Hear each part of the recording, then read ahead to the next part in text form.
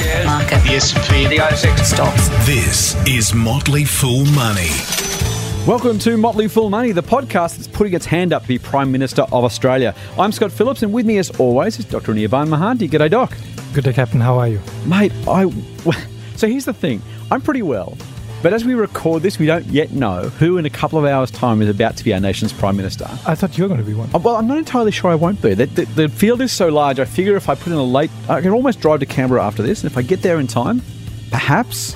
You have a chance. By the time this goes to air, I will be the nation's Prime Minister. Yeah. It has been a bizarre week, right? And this is for a couple of investors who frankly have a lot of earnings season stuff to get through without the politics and the other carry-on. The people at the AFR are very busy trying to cover both. It has been a bizarre week. So it's a difficult thing to have this conversation because by the time I said this goes to air, the decision will be made. But I have to ask you, what on earth do you make of the current political ramifications? And we won't talk too much politics, but the reality is that A, it's all anyone else is talking about, and B, we need to work out whether it has any implications for investors.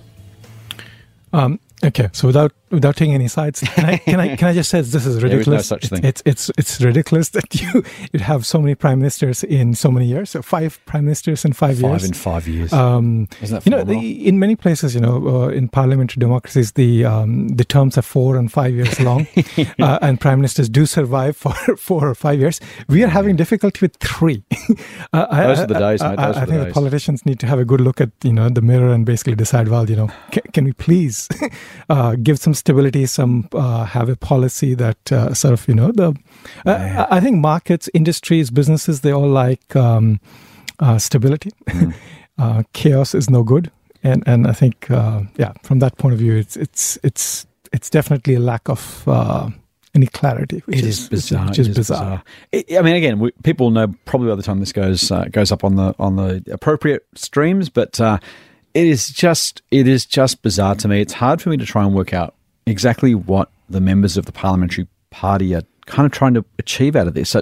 They all want to be prime minister. Well, almost quite literally. There's not many that aren't standing yet. I almost feel like the ones who aren't putting their hand up have to take a good hard look at themselves. If you're not putting your hand up now, you're never going to be prime minister, right? No chance. And it's still that sense of I can't work out whether it's ideology or it's pragmatism around the election that's really driving this. What I do know is that everyone we talk to, literally without exception, is just over the whole palaver and can't work out why they haven't just simply said, here's what we're doing, here's who we're doing it with, and let's get on with it. There's very much a sense that, again, it feels to me like electoral suicide, right? There is just a very strong sense that how do you go to an election after all this stuff and say, and by the way, trust us to run the country? Yeah, absolutely. It's just strange. Now, mate, so let's move on from that because, frankly, we've all had enough of it. But I have to ask you, in the context of the investment community, in the context of the stock market, do we care? Does it matter? How are you thinking about investing in the context of, A, the uncertainty of who's Prime Minister, and then kind of as a result, there's a decent chance, at least according to the polls, that we have a change of government as well as a change of PM sometime in the next few months. On the basis of that, how should we be thinking about investing? Well, I mean, we have a change of government every 3 years anyways, right? And we have been having a change of PMs faster than that, but change of governments, that's every 3 years. Right. In general, what I think is that, we live in a economy that's doing well. We have entrepreneurial people in this country and, things are moving along. We live in a very globalized world. So I think as long as businesses continue to have the opportunity to excel, I think we will be fine. Now, there are certain areas where I think government policies have big impact, like, for example, energy, and, what people are thinking about climate change and so on. And those, policy factors have impact both over the short term and over the longer term. So I think in certain areas it can have an impact. There are other things like, for example, if there's a policy, for example, to reduce the number of immigrants coming into the country, then that can have an impact on GDP growth and so on and so forth, right? Mm-hmm. So there can be impacts in terms of bigger policy changes, but broadly speaking, I haven't seen over the last, say, 10 years any substantive change that's been caused because of policy. So policy has been more or less consistent, at least. Maybe things could be better. Right. There's always the risk that someone does something stupid. I wouldn't rule that out. But Yeah. So I think, if you're a long-term investor, I think you can believe that, Australia would do well and the global markets would do well and people will do, innovative things and we'll all get to enjoy the upside. It's interesting to me too. I have to say, often the presumptions of the market around what a prime minister or in the US a president might do for a particular industry or particular technology is kind of illustrative, right? So back in the Obama years, it was supposed to be the glory days for solar and the glory days for renewables, and yet there was kind of in fact, I'm pretty sure during the Obama presidency, there's actually a negative return for those sorts of companies. And I think there's a tendency we have as humans to somehow try and draw a direct line between the leanings or policy views of one particular administration and the results or frankly, profitability of the companies that may or may not benefit from that. There's a very fuzzy line between the policies of the administration and the results for the businesses themselves. Yeah, I tend to agree with that. I mean, over the long term, I think there are certain things that have helped. Like, for example, if you look at the US, their investments early on in science and research have helped them. But yeah, over the medium term, maybe short term, it has. You can't really draw those conclusions in any meaningful way, I guess. So that being said, you mentioned renewable energy. You mentioned energy. We talked about franking credits in the past, and we have another question about that for next week, which we'll touch on. But in that context, do you have a particular view as to what a different administration means for your investing? How would you think about it? And again, without wanting to ask you, which government or opposition you prefer, but just straight out, if there was a change in government, would it change the way you invest or change what you invest in? Well, okay. So I think if it changes and we know what the policies are and one can make an informed choice, then yeah, I mean, one could think about making changes. But without knowing anything, I wouldn't change anything. Even the franking credit policy, I mean, it's a policy. It hasn't been enacted, right? I mean, until it is enacted, we don't really know. We don't know how many people are going to vote for it. Yep. My own, belief is that, I tend to think about individual companies and if the individual companies are doing good things and I also try to think that many companies, their market is just not Australia, right? The market is the world. Yep. So there are many things happening in the world. As long as the world is chugging along and we are growing the world economy and people are getting out of poverty and more people are joining the middle class and things like that, well, I think, I can participate in that prosperity by investing in good companies. Okay, so that's what I do, at least. There's also businesses like Commonwealth Bank or AGL, or there are businesses that are just purely Australian domiciled. Would you have a different approach for those people? Those companies? Yeah, so for many of those, like for example, the banks, like I'm not invested in any of the banks, largely for many other reasons, including property, right? But not for political reasons. But not for political reasons. But I think they have some, headwinds in front of them, which is not necessarily a political creation, right? I mean, they could be impacted more if, for example, there's a slowdown in the economy because of certain political actions, right? And but I'm not invested in them, so it doesn't matter. Yeah. The same thing would be true for energy companies, right? And again, if you're investing hoping that a certain action will be taken and that's not taken, then your thesis is broken, right? Again, I'm not investing in energy companies, so it doesn't really matter to me. So many of the companies that I look at, I tend to think of them as are global companies, and therefore, it doesn't really some of these things wash out. So if you, for those of our listeners who are invested in AGL or in the banks, let's put aside whether they should be or not, which is we shouldn't put aside. That's a very worthwhile conversation. But should they be worried about the changes or the potential changes in politics, or would you suggest they should change their view based on what we're seeing? Well, I think the banks overall, are, as I said, they have headwinds. And if the headwind is increased for any reason, things could become bad, right? Yeah. And I think maybe there's a reason to be concerned.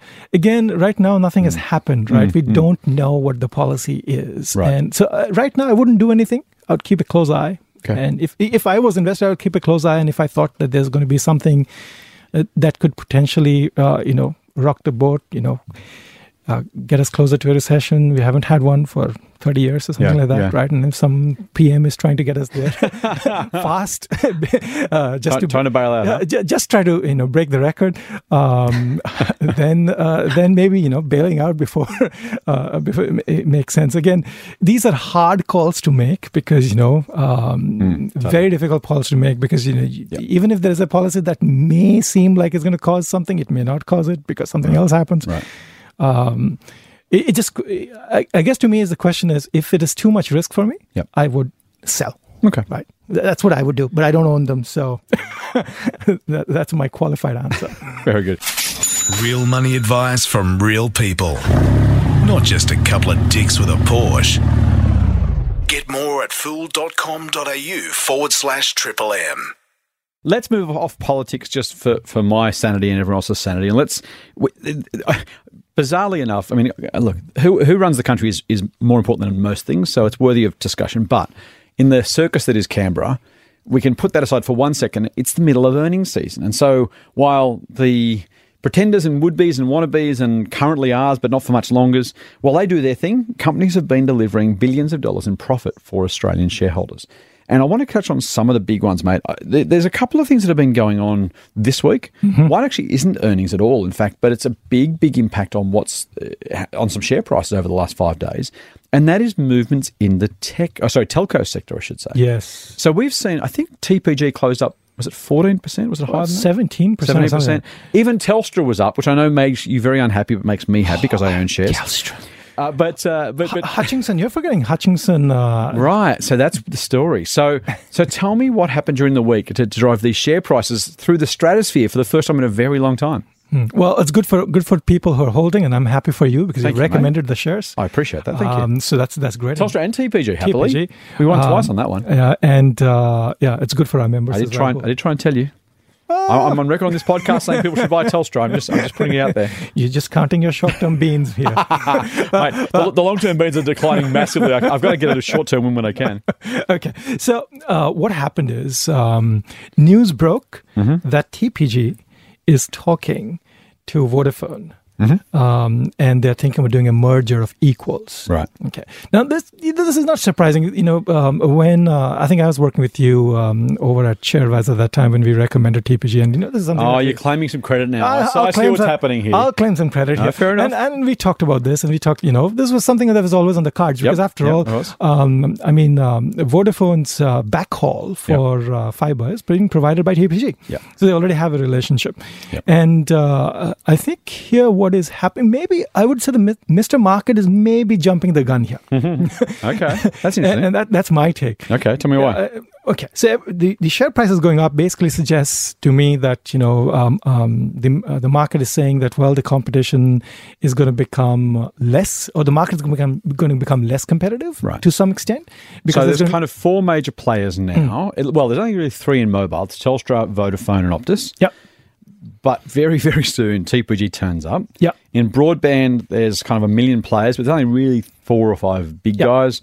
And at some point, they're saying, 4 players feels like a pretty competitive market. If all of a sudden there was 3 again, that should be better for the incumbents, right? Yeah. Well, so 50% of the NBN broadband is owned by Telstra. Right. And I think TPG is at 25%, Optus is at 15% or something like that. I think we have a slightly different distribution in mobile. So this is assuming that the merged TPG Vodafone entity is going to play nice. It's like, we're kind of like a duopoly, triopoly, or whatever it is, but we're not going to undercut each other and things like that. And you think that might be a little bit of an ambitious expectation? Is that right? I think not knowing, but seeing what Theo does. Theo's the CEO of David Theo, David Theo, CEO of TPG. Worth a fortune too, billionaire, I want to say. He's a multi-billionaire. He's doing okay. And I would expect that he is going to continue price war. Right. So, which might continue to be good for consumers, but may not be as good for some of the telcos as the telcos are assuming. At least that's my take. I know that there's this take that, in every developed market, every major developed market, there are like 3 or 4 major players, and they all play nice with each other. They try, that may happen. Theo, though, looks like a different different beast. If I may use the word beast. I completely agree with you. I think you bet against David Teo at your absolute peril. I think he's shown himself to be prepared to shake up and recreate effectively markets. He's done that with TPG. They bought IONET as well, so that's in the TPG stable. They have really revolutionised what happens in broadband internet, particularly cutting prices most specifically. He's also been prepared to go and invest some money to effectively create a competitor to the NBN in some particular metro markets. And so there's a very much a story there. I'm a bit, look, I got to say, I agree with you, mate. I was pleasantly surprised to see Telstra's share price rally, but I wasn't expecting it. I don't really think it's justified, at least for yet, at this point. What I will say is that the only thing I would hold out is we expect there should be competition in every industry. That's what the government's there to make sure. We've got to make sure there's no collusion or gouging of consumers, and that's what ACCC and others are there for. I would argue that while I think you're probably right about David Teo, the banking sector is relatively good evidence of a sector that's happily, cozily kind of not exactly cooperating, but not exactly competing. That sense of the banks are all making a very, very large amount of money. Largely, they all move in concert. Again, I'm not suggesting any collusion at all, but when one puts their rates up, everyone else does too. So, if your job as a business is to maximise your profit, at some level, once you get to a certain scale, it's actually in your interest not to cut prices, but actually increase prices if your competitors do the same thing. Yeah. And I would say, for what it's worth, I can see a scenario where David Teo says, great, I've now got 20% of the mobile market. I'm happy with that. And everyone puts their prices up and everyone makes a lot of money off consumers, totally at our expense. The flip side is obviously that Teo does something different and goes hard against just taking as much market share as he can possibly gain. There is a rational profit maximising point for every company. It's about stealing share to a point. Yep. After that, it's kind of about maximising price. And I think there is an argument, a la the banks, even the supermarket retailers to some degree, where, pricing, in fact, the last 4 or 5 years is much more like the telco market. Before then, it was much more like the banking sector. And I think there's a possibility that we yet see some profitable oligopoly evolving in the telco market. It's possible. And the other thing is that there's Optus, which has got, mid-teens kind of share, right? So maybe Optus is the one that loses in this game. The shares sort of move towards maybe TPG and Telstra. And then you have a duopoly instead of having, that's possible. But I think the market's reaction is too soon. It's a little bit optimistic. Premature. I think it's the relief rally idea, right? Of thank God it's not as bad as we thought. Maybe there's a reason to buy some shares now. Motley Full Money. Mate, let's move from telcos to tech, because the other big movers, the movers in tech were so much bigger than telcos, it almost made them invisible. And in a normal week, TPG up 17% is the headline story of the week. Yeah. Yet we saw some of these tech companies up 30+% in a day, and I think, was it WiseTech was up 50% in a week, I want to say? So WiseTech, I think, had 2 days where it had double-digit rallies. Isn't that phenomenal? All right, so tell me, we don't want to spend too long on it, because some people own it, some people don't, but give me the quick rundown of tech. What happened this week, and what the hell is going on with share prices? So some of the big tech had, as you said, huge rallies, right? So WiseTech, which is basically a logistics software company, they provide software for managing your shipping, like shipping for companies. It doesn't sound the most exciting high-growth industry in the world. It doesn't sound like a high-growth industry in the world, but hey, they had a 44% jump in revenue. Amazing, which is huge. Yeah. And I think that's a part of the thing is they also hit the guidance. They basically said that we can continue growing at this rate for a long time. But the net profit is only up 28%. So I mean, when you look at the net profit being up that much, it does look like, okay, how the hell do you get 50%? So profit's up 28%, and shares are up 50%. 50%. Again, I know my first reaction looking at this is maybe there's a high short volume and short covering. And no, there isn't high short volume. So very quickly, I'm going to just quickly dive into that for listeners who aren't aware. If there's a large amount of shorting in the market, in other words, people betting on the share price going down, they're kind of hoping the results are bad. When the results are good and other investors start buying shares, they realize that they're on a losing bet and they want to get out as quickly as they possibly can. To get out of a short position, you have to buy the shares. So ironically, you actually add to the buying pressure, right? So it's like everyone's stampeding. The people who think it's great are buying. Yeah. People who thought it was terrible but are wrong and are also buying. And so you see what we call a short squeeze, where the share price pops meaningfully because everyone rushes for the exits at the same time. So you're saying that was what you thought might have been happening, but in the event it wasn't? That's not the case. At least based on it's very low short volumes. I don't think that's the case. So people are just excited about tech. I mean, there's reason to be excited. This is a software company. Right. There's another company called Altium, which again had I'll just say that's a recommendation in some of our services. Yes, it is. Which had like a 26% revenue growth. Yeah. But they turned the 26%. This is a slightly different story from Wirestick. They turned the 26% revenue growth to 34% profit growth. So they're juicing the operating leverage in the business. Now, I'll try and explain. Altium it provides cloud software for people who want to create what they call printed circuit boards. So this is what, Doc, is you're an expert in tech. I'm going to try a layman's version. This will be wrong, but only correct me if I'm horribly wrong. Okay. They basically design the chips that are created to go into other people's computers and devices, and the software allows them to effectively create some version of that from a... they kind of allow you to design the boards that are being printed and made by somebody else. So I'm going to correct you there because that is an incorrect description. Oh, come on, it's close. Partly. All right. So they have the software that other people use to design the boards because people. Sorry, that's what I was. Different companies. They provide the software. So they provide the software. Yes. So it could be a company like Apple wants. So that's what I said. Yeah, beautiful company like Apple wants to design something. Here we go. They use their software for the printed circuit board. All right. So a lot more people are using it. Revenue is up. Profits up even further. It doesn't cost you to sell more software, right? Shares through the roof. Shares went through the roof again. Was up 30%. This company is doing well. They've got some ambitious targets. They set 2020 targets, which is for over $200 million US in revenue, which is huge. I think there was a highlight here, which I thought was interesting, which was they did really well in China. And I think that's important largely because there was a lot of piracy in the past in China with their software. So they were not able to monetize, but now they're able to monetize. So it's a sign that the Chinese market is maturing to some degree, and rather than using pirated versions of software, China's producers are happy to pay Altium for their good stuff. Yeah, or China's big companies are happy to pay for using it, which is a good sign. And therefore the market opportunity is sort of increasing, which is great. So again, that was interesting. Now talk to me about Afterpay. This is the retail revolution of the last 12 months.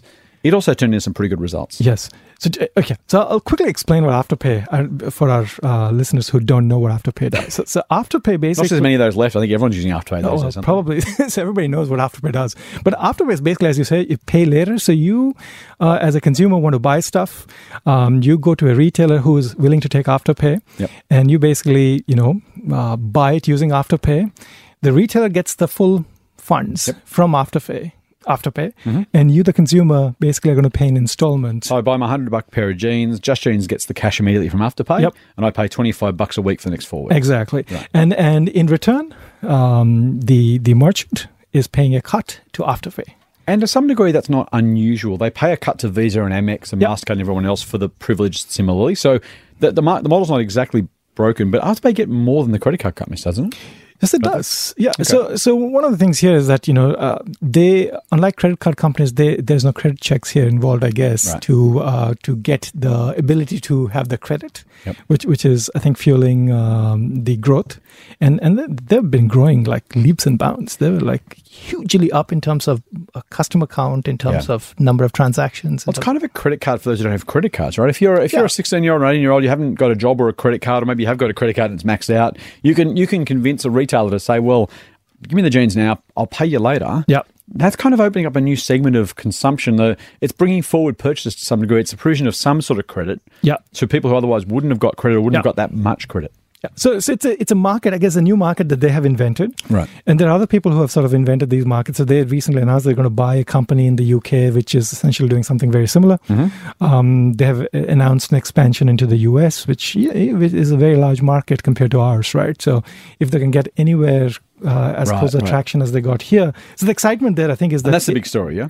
That's the big story. So if they can get anywhere closer to traction that they got here, then this can do really well from here. There's still, I think with this company, there's always the risk of regulation. So I think that there's regulations that govern credit card companies, and the question really is, why shouldn't those regulations govern Afterpay? Now, the answer at the moment is because the credit laws only cover companies that charge interest. Yeah. And because Afterpay doesn't charge interest, they kind of get through a pretty truck-sized loophole in the laws. Yeah. But, well, it doesn't take much to change those laws, right? Well, only if the government wants to. And at the moment, the government seems a little preoccupied, as we mentioned. The government is busy. Motley Fool Money. All right, mate. So lots of tech excitement during the week. That was pretty good. Not every... It's very tempting. If I was a newspaper journalist and I was writing a headline, the headline would be, "New economy grows, old economy shrinks." Because we saw the likes of Flight Centre and Ansell. So Flight Centre obviously provides accommodation travel bookings. Ansell, ex-condom maker, now makes mostly medical protection equipment. They make gloves. Right, but also a whole lot of other bits and pieces. Lots of kind of protective stuff. Both of those businesses fell during the week. So is it a case of new economy good, old economy bad, or is that too strong a generalization? So this is an interesting one. I mean, so take Flight Centre, for example, right? I thought the results were actually good. I agree. I completely agree. So the results were good. So they grew strongly, right? They was it 15% profit was up? I think, let me have a quick look. I'm making that up. No, so they were like 9% up in terms of total transactions. So total transaction is the total number of, I guess, the total dollar value of stuff that people bought through them, right? So that's tickets, hotels. The value of all that added together. Yep. Yeah. So, I mean, that's up. And, I mean, that's good. They had a record profit. So, that was, a record profit of nearly $350 million or things like that. So, right.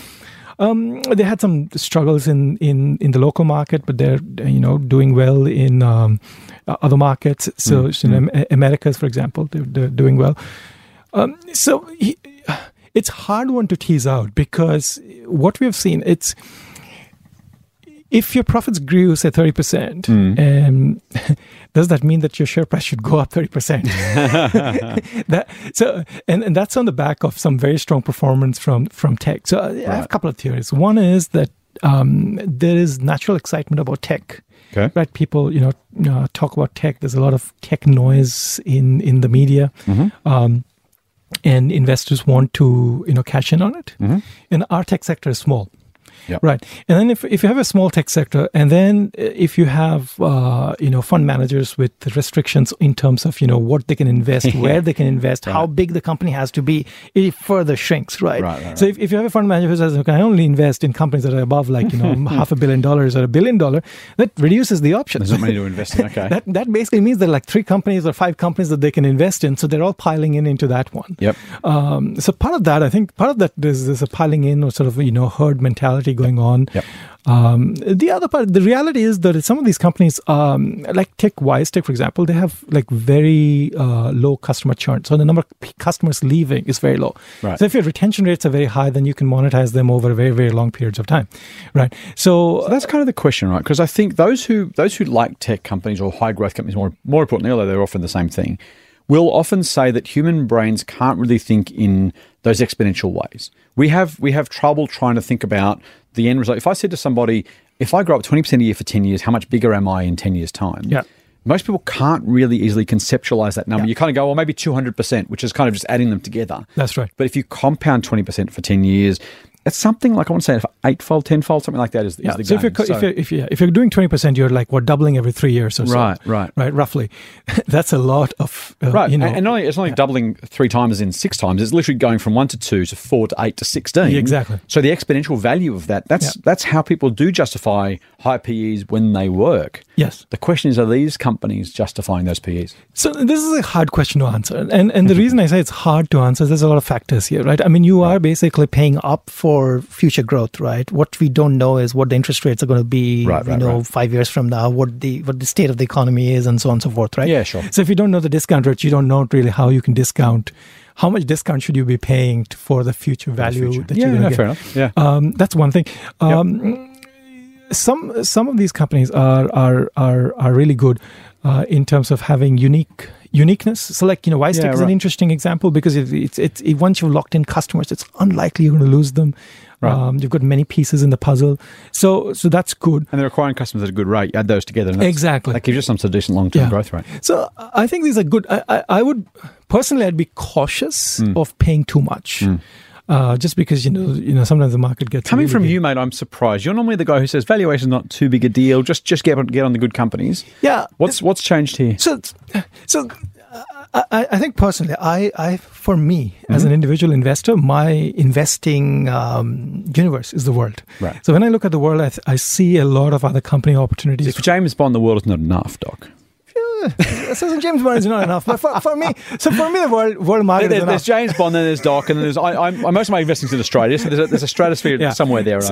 So personally, I find higher growth companies with higher retention rates at much lower multiples, and I invest there. Right. Right. And so on a relative basis, you're saying Australia seems expensive for those tech companies. Yeah, on a relative basis, I would say very expensive. Some tech companies are very expensive. Are they too expensive to invest in? Well, so it's like this, right? I mean, if you've decided that you're only going to invest in Australia, then, on one side, you've got the banks not growing with lots of headwinds. You've got the miners, which, is a commodity industry. You're better off probably investing in high-flying consumer discretionary, stocks or high-flying tech stocks, which have got a long runway for growth. You're probably better off doing that than investing in the banks. That's my take. If you expand your investing horizon or you're buying ETFs, you could do well by investing elsewhere. Interesting. That's my take. Value stocks. Market. Stock market. Index. Share market. This is Motley Fool Money. Subscribe to the free newsletter at fool.com.au/Triple M. I hear in the distance a noise. That's the one. My only disappointment, Doc, is this week it's not my high horse to climb on board, it's yours. And as much as I resent that, I will hold mine for next week. In the meantime, though, you've told me you want to rant about the perils of making promises. Yeah, well, okay. An earnings season special high horse. Tell me the story. Okay, so... Saddle up, mate, saddle up. Yeah, I'll saddle up. All right. So we all make promises. And, one of the things I've learned, this is, if you're married for a long time, you learned this, that you should only make those promises. This isn't the marriage kind of, confessions podcast. Yeah, this is very related, and I think CEOs can take a lesson maybe from their own marriages. Okay. Only make those promises that you can, if you say you're going to buy the dinner or you're going to have a good dinner party or you're going to not forget your anniversary, you better not. And is this coming from personal experience or are you just drawing an analogy here? I've made mistakes in the past, like I'm sure other people have, or not me, not you. I'm perfect. You're thankfully, perfect. I understand other people have made mistakes. Yeah. Luckily, my wife's not listening to this, so she can't say otherwise, which is good. I better own up. What if she listens, right? Exactly. So CEOs, exactly like all of us, make promises. So every when they release earnings, they say, okay, we did this much. In the full year, we're going to do this much, or next year we're going to do that much. Right. Now, so unfortunately, I recommended a company called ARC Group, which used to be called... it's a funny name, which used to be called Melbourne IT. It's an IT services company. Yep. And in the half-year results, or in the full-year results in February, they actually report full-year in February. When they reported full-year earnings, they projected certain amount of earnings growth. Right.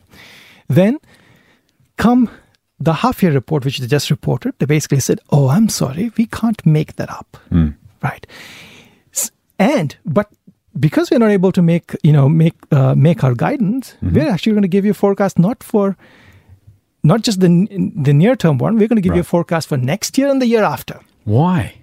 That's what I think is bizarre, right? I mean, when you can't keep your promise you made 6 months ago, why would you promise what you're going to do a year from now and 2 years from now? Okay, we are long-term investors. You could say that we're going to try to increase our market share, right?